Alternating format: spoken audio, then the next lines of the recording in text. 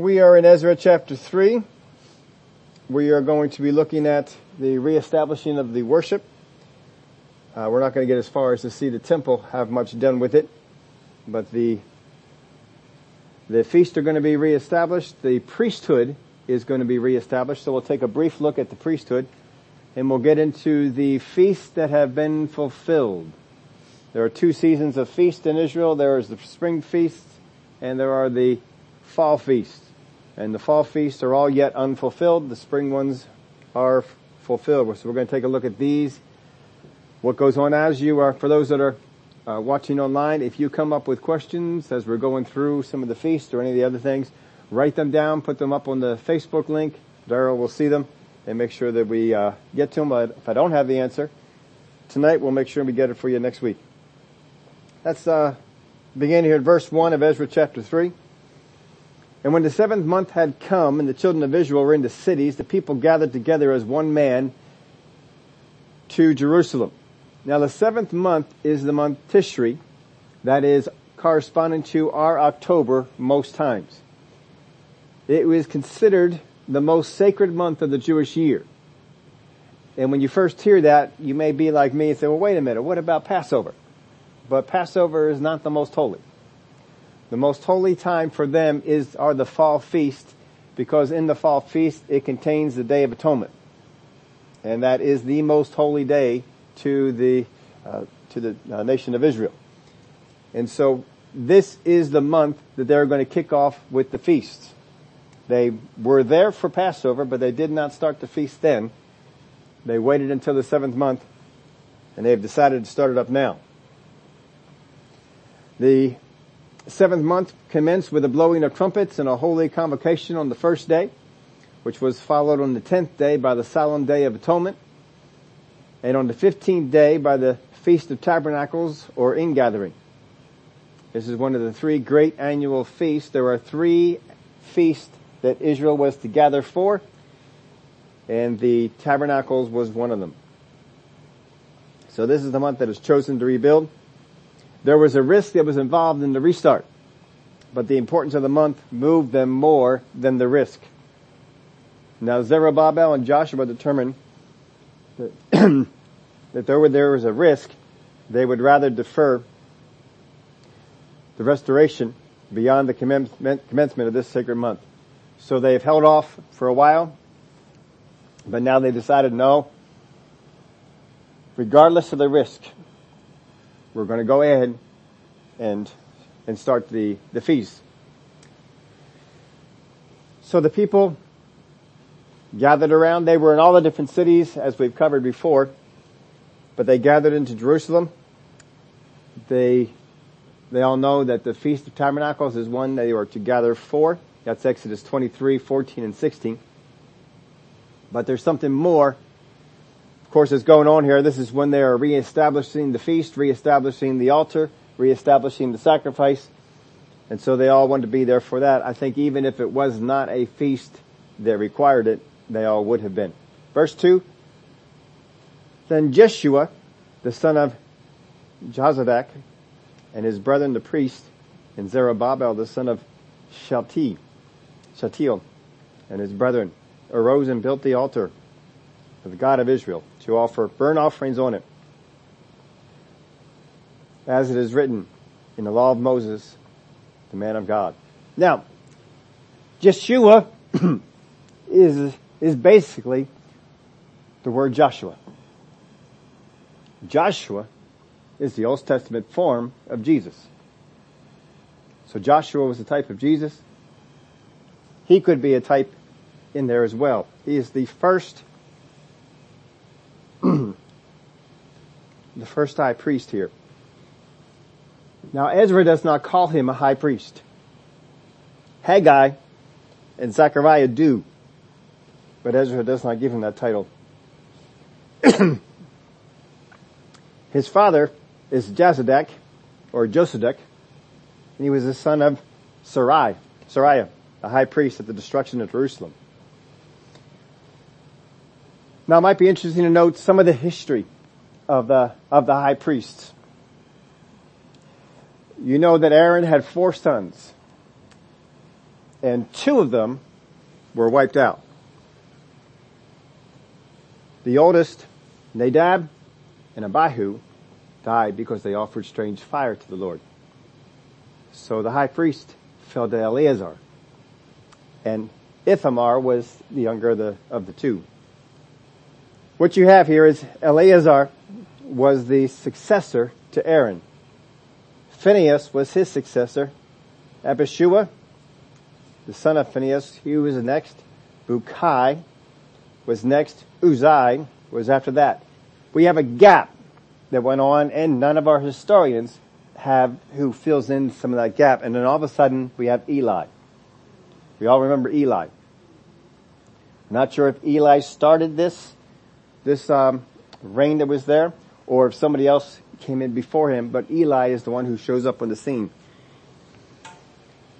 What is interesting on Eli is that he is a descendant of Ithamar, not Eleazar. And so the line of the priest switched from Eleazar to Ithamar.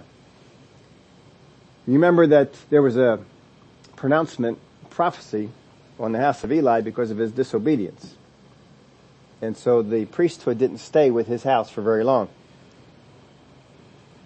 We have Ahitub, that was the grandson of Eli, was next. Because Phinehas, of course, died. He was the son of Phinehas.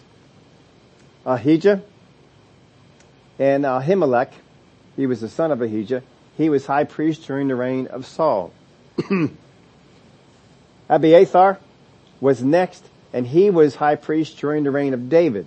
He's still of the lineage of Eli. But he was removed as high priest, if you remember the story, when David was dying. He wanted Solomon, but Joab didn't want Solomon. Joab wanted somebody else, and he got the high priest to go along with him. And they went on to try and make this other son king instead. Solomon considered that a conspiracy, and Abiathar was removed from being high priest. At that point, Zadok was put in his place. Y'all remember that name? Zadok. Zadok begins the line of Eleazar again. And the line of Eleazar stays all the way up until Sariah, the son of Hilkiah, who was the final high priest during when the temple fell. Now I spent time, I figured nobody here probably really wants to know all this, but if you ever do, I compiled a list of who the high priests were between there and Sariah. There's maybe a couple that are missing. I was able to team some of them up with the priests, like King Ahaz had Uriah, King Hezekiah had Azariah. And what's tough is some of the historians call them by different names. And then you try and find a corresponding name in the Bible. And I try to use that name more. Under King Manasseh, we have a Hoshea, but he was also known as Zadok II. Now, how good do you think the high priest must have been for the high priest of God under King Manasseh, who was one of the most idolatrous kings who just served idols so wretchedly and was judged. He did come back to God in the end.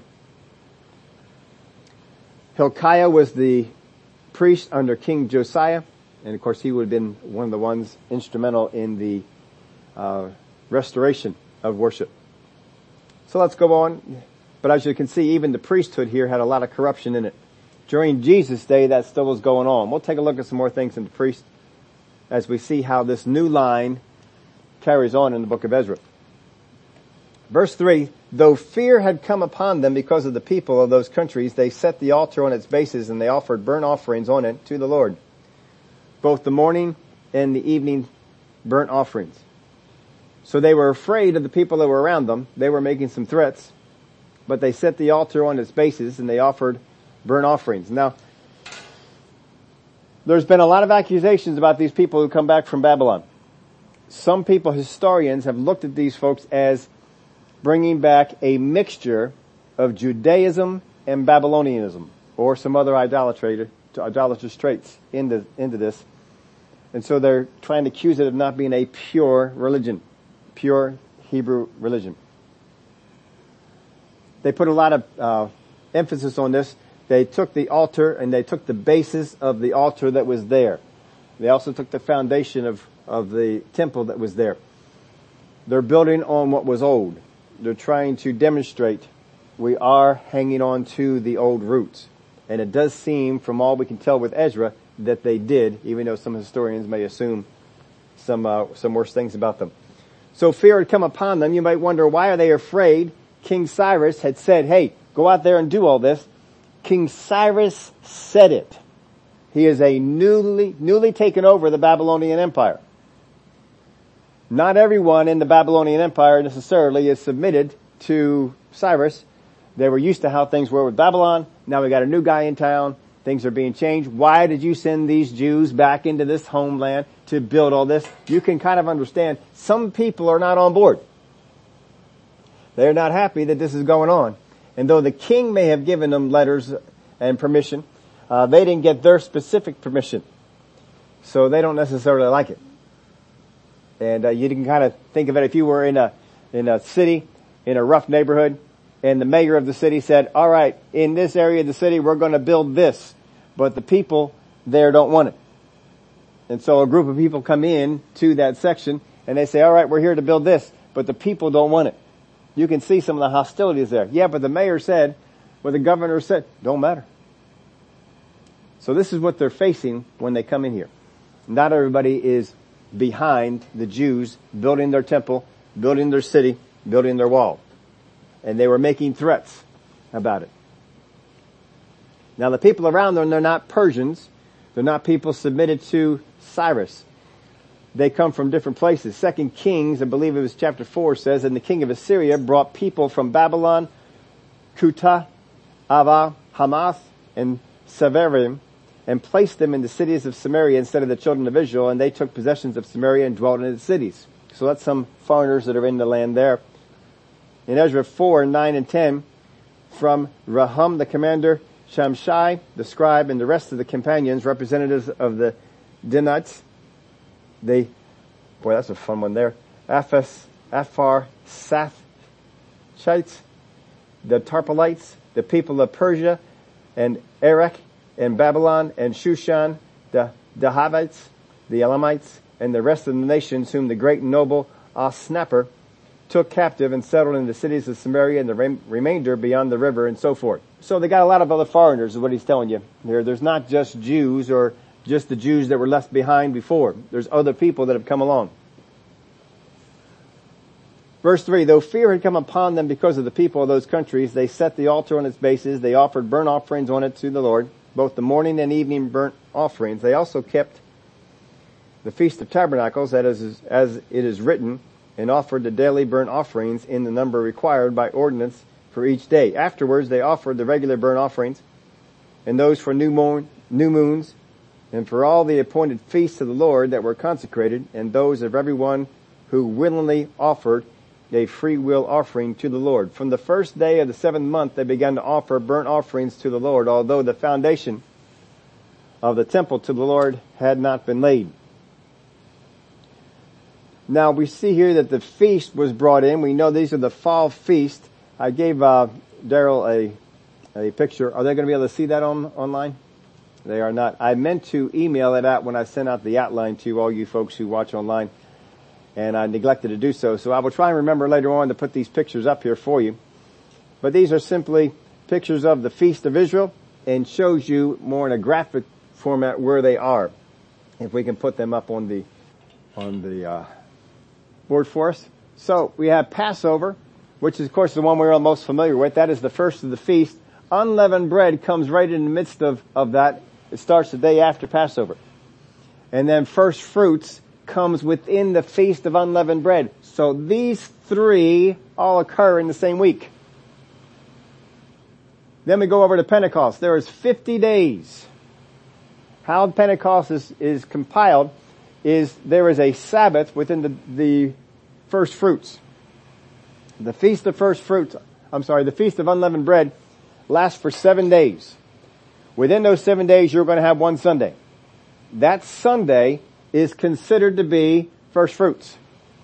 The first Sunday, the only Sunday, in the Feast of Unleavened Bread is the Feast of First Fruits. So you begin to count from there. That's a Sunday. You begin to count 7 sets of weeks, which comes to 49. On the next day, the next day after the 49th day, that is the day of Pentecost. So it gets the name Pentecost from 50, because it's 50 days after. It also comes up with the Feast of Weeks. The Feast of Weeks and the Feast of Pentecost are exactly the same thing, because it is 7 weeks. So it is sometimes called the Feast of Weeks. That's where that one comes in. These are the spring holidays. These are all fulfilled. These are the fall holidays, the Feast of Trumpets, the Day of Atonement, and the Feast of Tabernacles. None of these have been fulfilled yet. They are all prophetic. They are all dealing with things in the future. One more time for the other screen. Yep, ready for the second one. All right, this just gives you the look-see of it all. So we have the first month, the month of Nisan. This is their first of months, and this is where the spring feasts come. So their first month is in the spring. And of course we have Pentecost that will come over in there. And then you have the fall ones, and they all come down over here in the area of Tishri. The day of the trumpets is on the first day of the month. Now, if you don't know how the Jewish months go, the Jewish months are on a lunar calendar. We are not on a lunar calendar. We operate on more of a solar calendar, but they operate on the lunar calendar. So all their months are 30 days. It doesn't change. We don't have, this one has 28, this one has 31, this one has 30. They're all 30 days. They operate on the lunar. The lunar cycle is 29 and a half days. And so what happens, since they're operating on the lunar, the first of the month is the new moon. The full moon comes around the 14th of the month. Around the middle of the month is when the full moon will come, and then it begins to go away again. That happens every month. That's how their months go. Now, if you wonder how they make up for the extra days, every once in a while they just throw an extra month in. That's how they balance it out. They just go with their 12 30-day months, and they keep losing a little bit of time, and then they have it all planned out. Oh, we need an extra month, so they throw it an extra month, and then they just throw another 30 days, and then everything is hunky-dory again. That's how their calendar works. I assume it still works the same today. I don't know, but I know that back in these days, this is how they did it. So the full moon would generally come somewhere on the 14th of the month, and other things would come up on the 14th of the month as well. Now, Passover, this was the first of their feast. This is the feast of salvation from sin. There's a lot of misconceptions that come up about Passover. I hear a lot of people teach things about the Passover lamb, about the Passover event, and it's like they forgot what the Bible said about it. I don't understand how they do it, but we're going to go over what the Bible says Passover is. Because for me, the Bible is the authority of what Passover is. Anybody who wants to get inspiration and change Passover into something else is wrong. The Bible tells me what it is. So, that's what we want to take a look at. We have to understand, too, the Passover concept. And this may be something that you don't think about all the time, doesn't come to mind, but we will go over that. Now, on the Passover, we go all the way back to Egypt. We were in the land of Egypt. They were in a foreign land. In the Passover, God was not killing the firstborn. That is not how Passover went. Now, we're not going to spend the time to go over all that unless people have questions about this. But if you go back to the book of Exodus and you look at the actual plague, there was a destroyer who was coming through. And that destroyer is the one who was going to kill the firstborn. God's angel was the one who said, you cannot go here, because the blood was on the doorpost. This is what they had to do. The only one in danger of death in the Passover as it went on in Egypt, there's only one person in the household who was in danger of death. The firstborn. This was not something that preserved everyone from death. This is really important to understand this, because if you don't understand this concept, you'll miss what Passover does. The only one who was targeted for the death was the firstborn in the household. Firstborn male. If it was a firstborn, it was a woman, you were off the hook. It's the firstborn male. That's the only one. Before this, the home was cleansed of all leaven. You had to go through, these are all these points there. Each one is really important to understand. There's something to be learned from it. So the home was cleansed from all leaven. In fact, what they would do as they developed this later on is they would spend a few days going through the house, and they would clean every nook and cranny and get all the crumbs. You could not have a crumb in the house, because a crumb would have leaven, and all leaven must go. If you cannot have a storage of things that have leaven in it. So if you have anything at home, has some yeast in it, it's not good enough. Well, I'm not going to eat that for this. No, they cannot be in the house. And so what they would do is they would gather all these products and they would bring them out into the village, into the city, wherever they were at, and they would burn them. They would burn all these different things. They didn't give them away. They burned them. It was gone. Leaven is being taken out. So if you were a person who made products that had leaven in it, this was not a good week for you. But the good thing was, the next week everybody has to resupply all the stuff they burned. So, you'll make up for it then. But all that had to go. And so the ritual came that what would happen was that the mom, the kids, daughters and sons, they would all spend all this time cleaning the house. Not dad. Nope. Dad's not involved. The dads were not involved in the cleaning out of the house. They would spend all this time cleaning up except for a small little pile that was somewhere in the house. And so dad would come home from work or wherever he was at, and he would embark on finding the remaining little bit of crumbs. They might be under the sofa, might be under a chair, maybe under a table somewhere, maybe in a cabinet. He had to go through the house and find it. And when he found it, he would take his little brush, little dustpan, sweep them into there, and he would declare, I don't know, this might make you mad. I think if I was one of the kids, it might make me mad. He would declare, I have cleansed the house. This is what he would do. I have cleansed the house. And then he would take it outside, and they would put it in a pile, and they would burn it. Everything had to be burned. You can't just throw it outside. They had to burn this stuff. So the home was cleansed of all leaven before the feast began. The lamb would come into the house on the 10th day. On the 10th day, they would go and they would pick the lamb. They would either go out into their own field, and they would, if they had one, or they would go over to where they were raising them for this purpose, and they would walk on by and they would pick out a fluffy. And you go out there and you would find the little baby lamb, that you like, that's perfect. And you would take it and you would bring it home, and it would stay in the house with you for 4 days. For 4 days, the kids are playing with this little lamb, feeding the little lamb. For 4 days, mama is taking care of the little lamb. They're taking it outside. They're walking it. They're doing all kinds of 4 days. Spending time. Can you imagine having a puppy in your house for 4 days and then announcing, we are going to kill the puppy? How well would that go over? And this is what they would do. For 4 days, that lamb would be in the house. They could get attached to it, but they all know on the 4th day, the 14th day, they would bring that lamb. They did not kill it themselves. They brought it out, and the entire congregation would come together, and they would kill the lambs. They would take the blood of the lamb. The blood is not going in on the inside of the house. The blood goes on the outside of the house.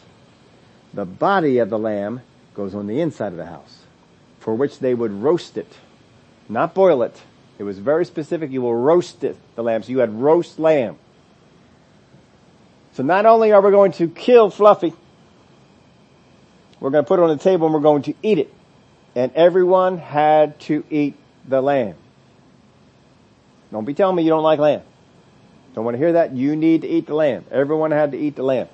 On the inside of the house, we eat the body of the lamb. On the outside of the house is the blood that was put on the doorposts, so that the angel would say, these are ours. They have made a public declaration. Now the lamb would die, so the firstborn will be passed over. That's the Passover feast. The house isn't passed over. The firstborn is passed over. It's real important that you get this. The penalty was due to come on him for sin, but he's being spared. The lamb is taking the death penalty for him. Now this is not a new concept in which the firstborn is passed over. This has been done before. If you remember, Ishmael was passed over for the secondborn Isaac. Esau was passed over for the secondborn Jacob. Even Cain was passed over for Abel. Each case has the firstborn as a product of the flesh. To get the blessings of the flesh, to get the blessings, the flesh had to be passed over for that which was of the spirit. So even when Abraham had Ishmael, no, that's a product of the flesh. I need to pass over that, and we need to go over here to Isaac. Isaac is a product of the spirit. Esau was rejected because he was a product of the flesh. Jacob was received because he was a product of the spirit. Can you see that concept? That's important for us to understand. Now the lamb was killed in front of the whole congregation on the 14th day, 4 days after it was picked. The blood of the lamb was applied outside the home in public view of the doorpost. And as we said, the body of the lamb was eaten by those inside the home. All those, not just the firstborn. Now the scriptures for this, Exodus 12:2 and 3. This month shall be your month of beginning of months. It shall be the first month of the year to you. Speak to all the congregation of Israel, saying, on the 10th of this month, every man shall take for himself a lamb, according to the house of his father, a lamb for his household. On the 10th. Jump down to verse 6. Now you shall keep it until the 14th day of the same month. Then the whole assembly of the congregation of Israel shall kill it at twilight.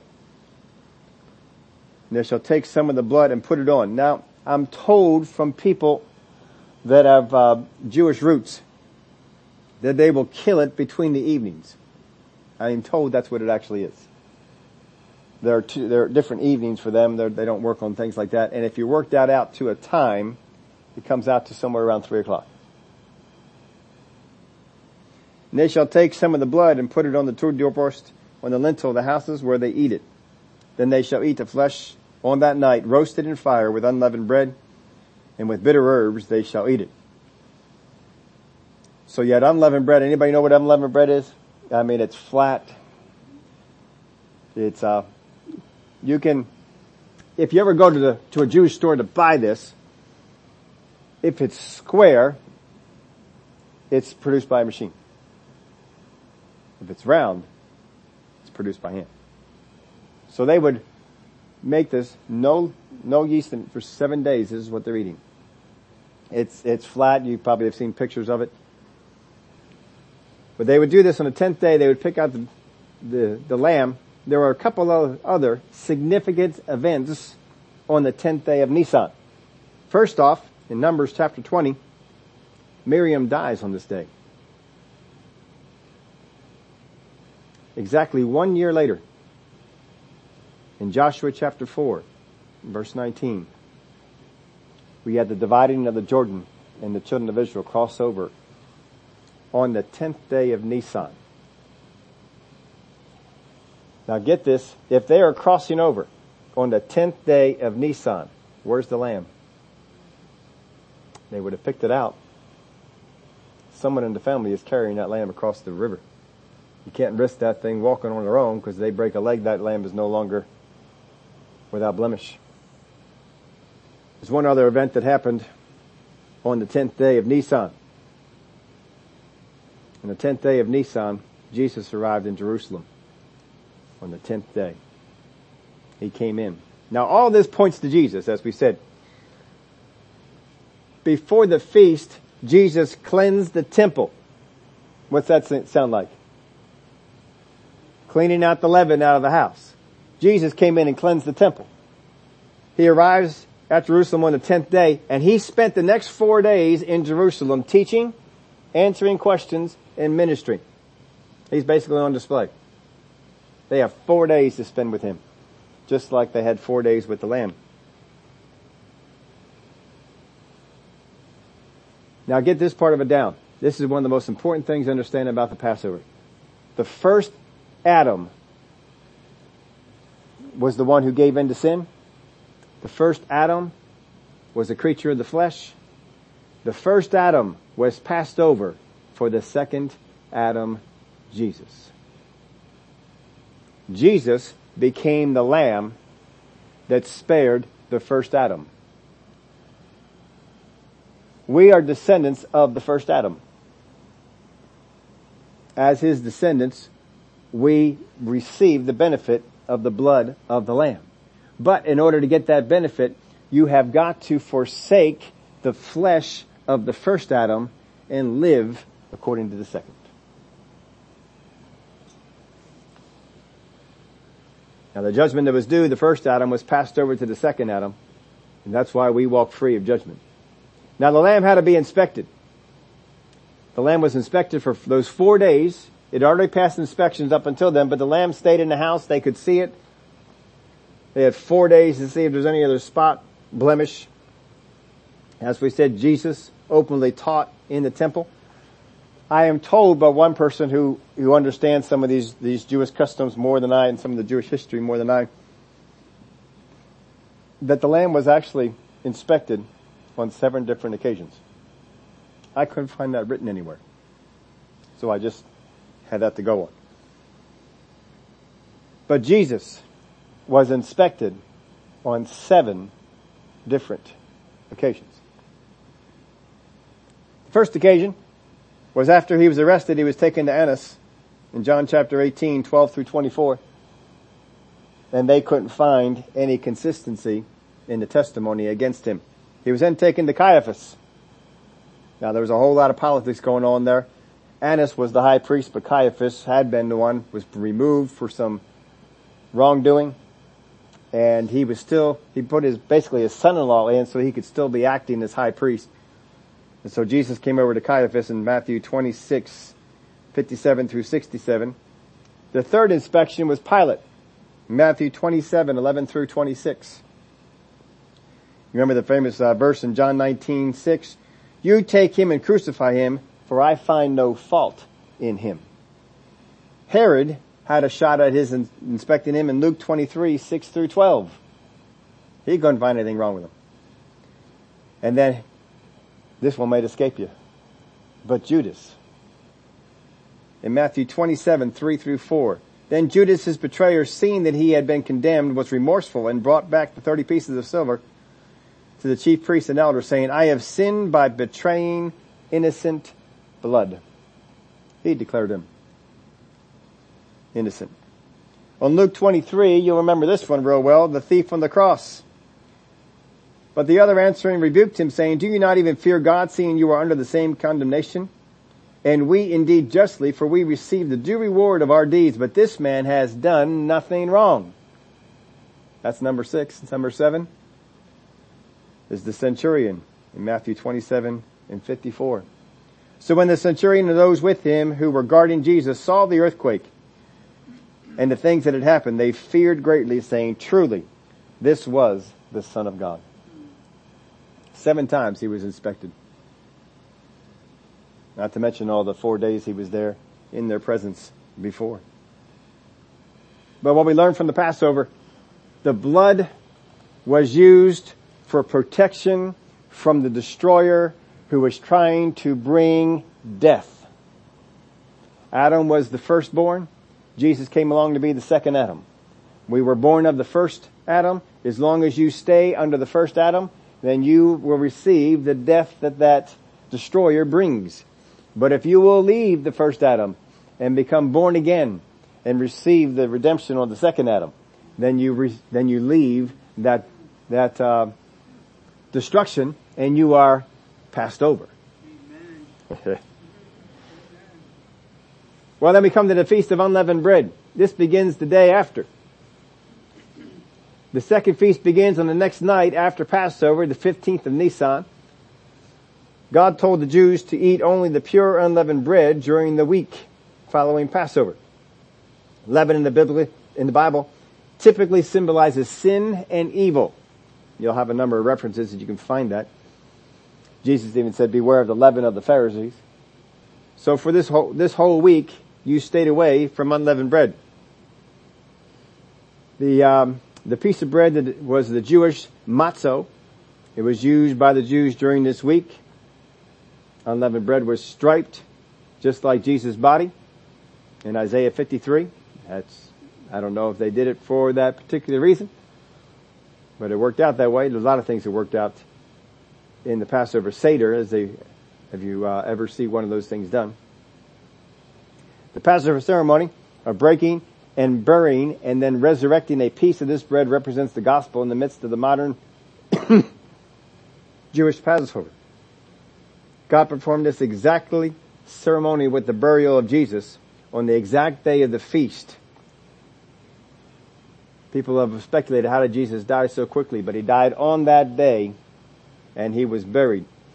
Now, one of those things that comes up is, this is not in Scripture. But has anybody ever been through a Passover Seder by someone who knows what they're doing? I have, decades ago, I was through one.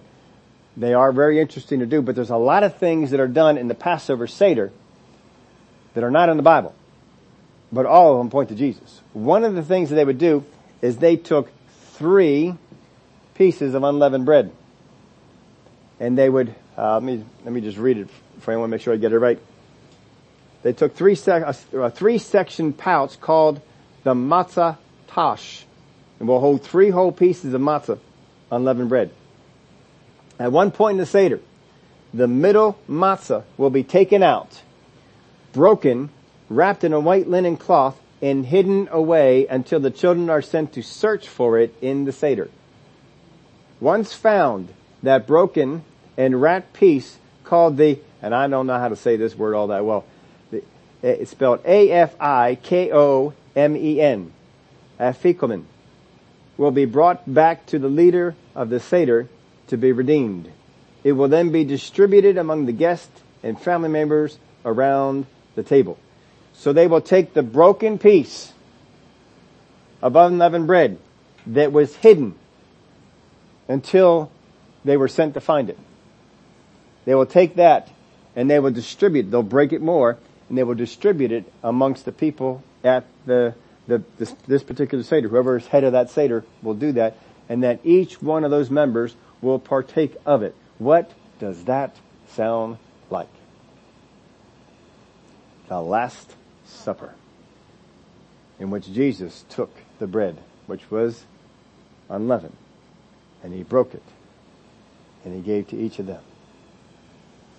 He was acting this out. That one piece in the Seder, not in Scripture, but in their tradition, pointed to Jesus.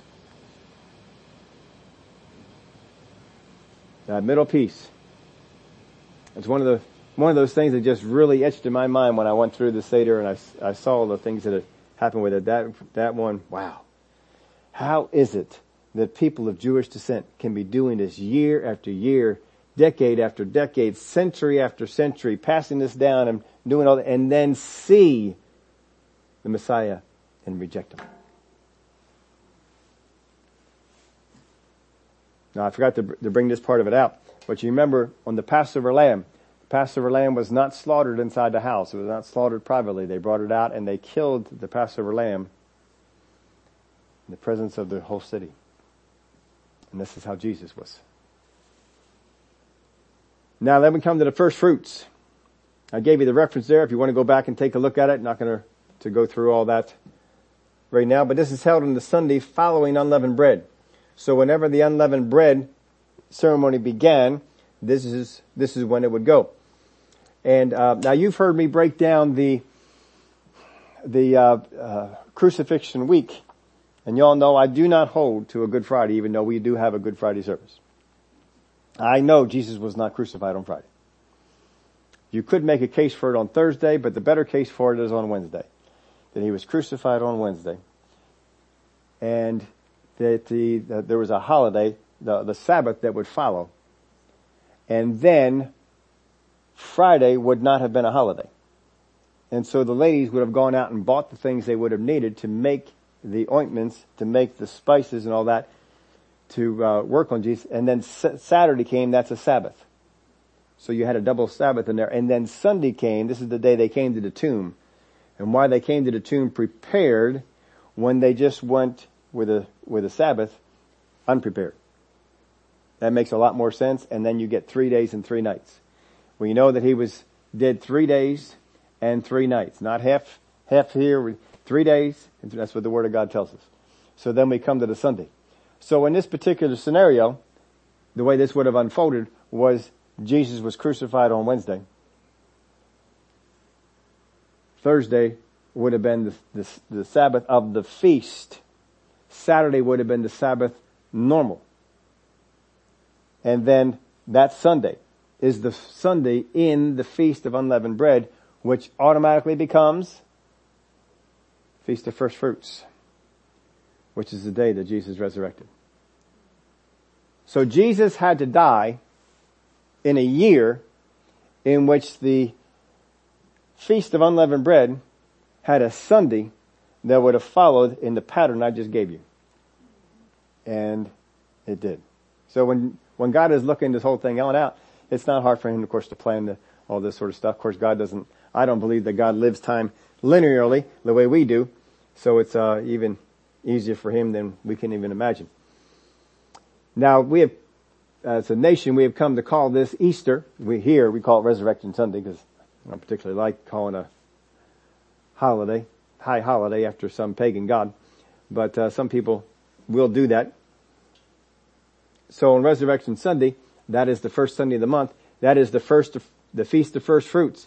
And this is what you would do we're kicking off the harvest. And so you would bring in the first that you would bring in on the harvest. Basically, I believe there's more to come. So I will bring the first and I will leave it here because I know that there is more to come. So Jesus is the first fruits. He is the first one resurrected from the dead. And we will follow after him. He was the first fruits. He was the first fruit that would come from that harvest. And we are going to be coming in that harvest after that as well. Now, from that Sunday, it will be 50 days until the day of Pentecost, the Feast of Pentecost or the Feast of Weeks. Jesus stayed with his disciples for 40 days, and then he told them to tarry and to wait. Now the Feast of Weeks or the Feast of Pentecost, in the Hebrew, they called it the Feast of, and I will try and get this right, Shavuot.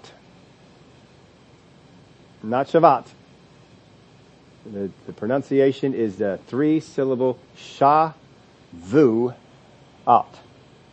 That's what they would call this. And that's a Jewish way they would refer to it. Generally it was called to by us the Feast of Weeks or the Feast of Pentecost. There was 2 other names too that they would sometimes throw on it. There are 3 scriptures that outline the observance, and you can look them up if you wish to. But God gave very precise directions on how to count down these days and what would take place on the 50 days, that this is the first fruits. So the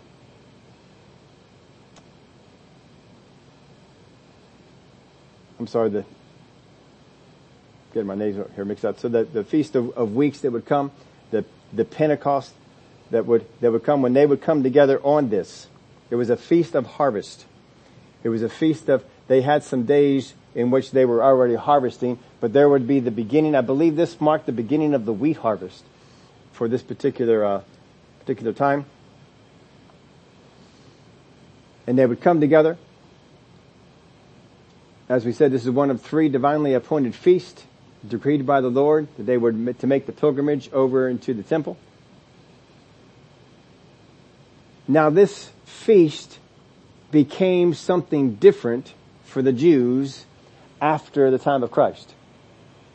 It did not stay what it had been. It did not stay the Feast of Pentecost, the Feast of Harvest, so to speak. It became the giving of Torah. There was a particular event that happened. It was called Bar Kochba. It was a revolt that ended in 135 AD. There were 50 fortresses and 985 villages that lay in ruins. The death toll in the Jewish life from the war topped 580,000. The Sanhedrin convened in AD 140 in the village of Usha, near the modern city of Haifa. They decided to divert the focus of Shavuot, or Feast of Weeks. They decided to divert the observance away from the agriculture and instead associate with the historical event to keep the holiday alive. And they used this particular event. Now this is also around the time the Jews were becoming more of an urban people, and the Feast of Weeks was more of an agricultural holiday, or more of an agricultural observance, seeing as it was very much about the harvest. Jewish tradition states that God offered the Torah to all the nations of the world, but only one nation would accept its stringent demands, and that was Israel. So along with the written Torah, it is taught that God also gave the oral Torah to Moses on Mount Sinai. The rabbi suggested that Shavuot was the day that the Torah, the Mosaic law, was given to Moses on Mount Sinai. This was not done arbitrarily. Although the Bible never associated Shavuot with Sinai, the theme was chosen because the giving of the law had also occurred in the 3rd month, in Exodus 19. So the idea of giving of the law and the birthday of Judaism quickly caught on. Jewish literature began to pick this up, and it became the dominant way of thinking of this particular holiday. So Shavuot became known as the time of the giving of our law. I spent all that time on this because I want you to see what has happened to this Feast of Weeks. We know as a church what Pentecost represents. Pentecost is the pouring out of the Holy Spirit, for which Jesus said, wait in Jerusalem until the Holy Spirit is poured out. That Pentecost was a day that would be fulfilled by the pouring out of the Holy Spirit. But there are people who reject the pouring out of the Holy Spirit. Isn't it interesting that the thing that they use instead, the thing that they substitute for the pouring out of the Holy Spirit is the giving of the law. And the battle between the law and the Spirit continues, even on this particular holiday. Now we have not quite seen any of the other fulfillments. Number 5 has not been fulfilled. It just marks the beginning of the fall harvest. But what you have here, this holiday has now become the beginning of the church and the beginning of Judaism. All on the same holiday.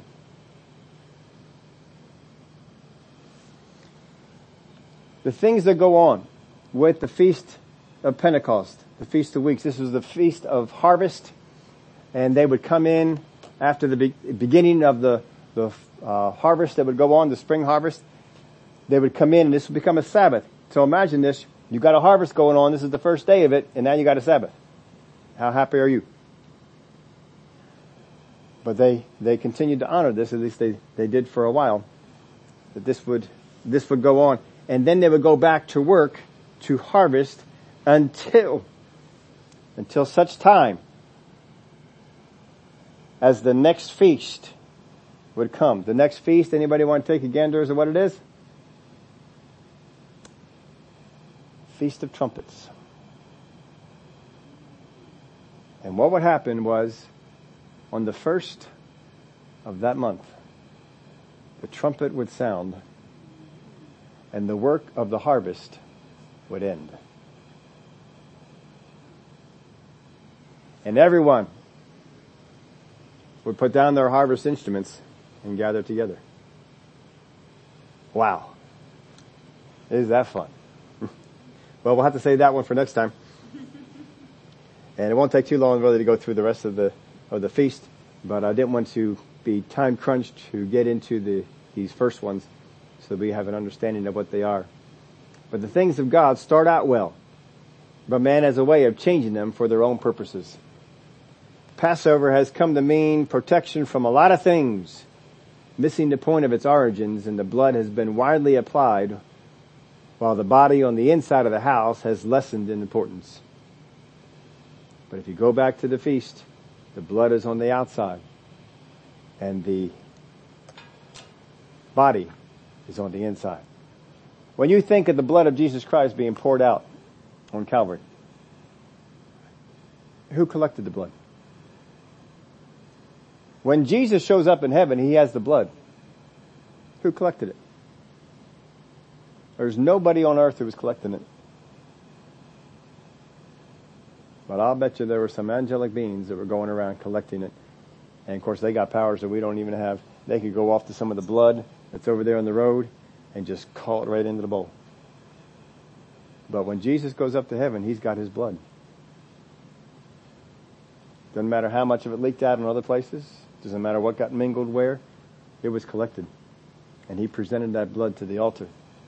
That's where that blood is. It's on the altar that is up in heaven.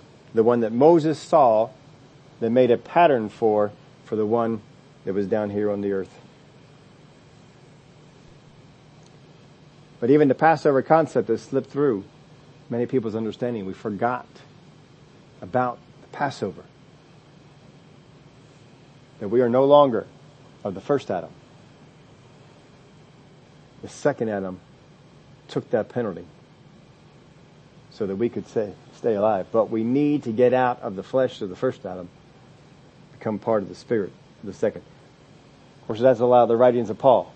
Galatians, Ephesians, Colossians. How many times is he writing about the nature of the flesh and the nature of the spirit? And we cannot fulfill the spirit in the nature of the flesh. You cannot be of the first Adam and fulfill the nature and call of the second. Unleavened bread. Why live without sin when we can redefine what sin is? We can just redefine what the word means. We can just redefine how the word of God applies to us. What parts of it apply? What parts are outdated? Why? There's no reason to be going through a house, scouring it to get rid of all the crumbs. There's no reason for all this burning, taking stuff out in the back there and lighting it on fire. No. We've gotten a lot more complacent about sin, and we will tolerate sin. But the feast of unleavened bread is to let us know, go after it. Rid it from the house. A little leaven leavens the whole loaf. Once a week they were to do this to keep their minds understanding. They knew this meant sin, not leaven. So the rest of the time they could do that. There's no need to purge the house now. We don't need to strip our things that we are consuming. We invite sin in through movies, TVs, books, magazines, all sorts of things. We just bring all kinds of sin into the house. God is a God of grace, and he loves us even with our sins, so why all the effort to live right or study to understand his will? That feast, though it has been fulfilled, has been forgotten. First fruits, I acknowledge God with my hats and my t-shirts, even tweets and Facebook posts. So why do I need to bring him the first fruits of my harvest? Why do I need to acknowledge him in these things? But the giving of the first fruits is to trust and believe the promise that there is more that is to follow. Pentecost, I don't like what God seems to imply with this one.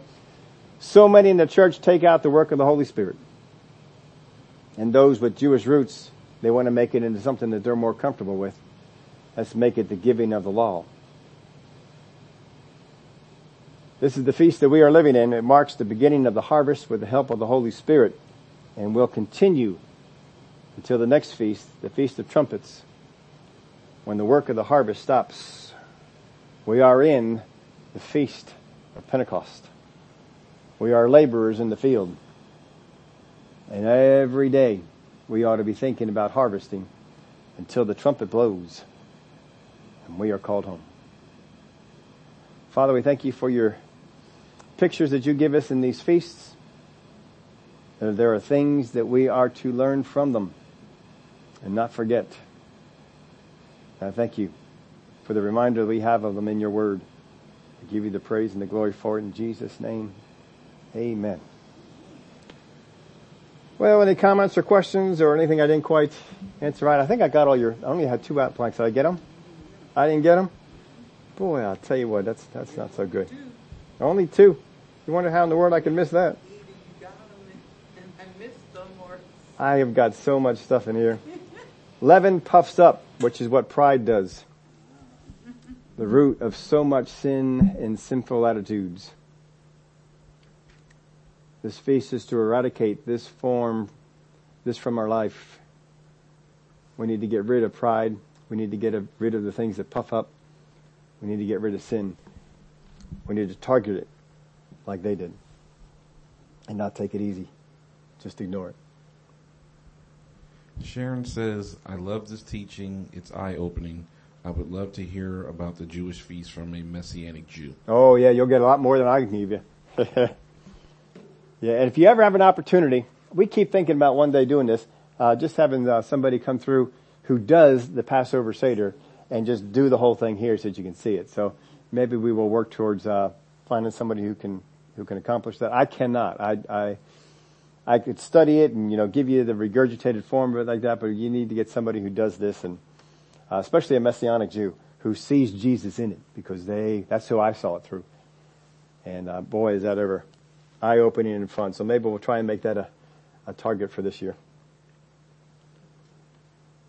Very well explained. I knew almost none of that, so thank you very much.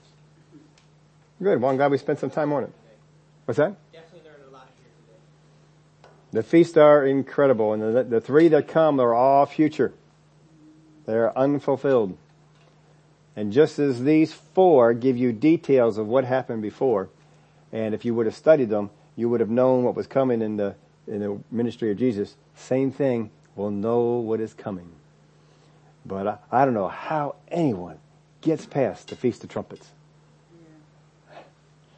That is just shocking. How can the world, can you say there is no rapture when he had them for thousands of years doing all this sort of thing? Oh, there's one other thing too I wanted to throw out to you. The lamb was with the family for 4 days. Jesus was in Jerusalem for 4 days. The time period between Adam, the first Adam, and the second Adam is 4,000 years. I don't know if that time frame works out at all, but you can also, maybe we'll try and work that in for the next one too, for the what that time frame might mean for our next deal.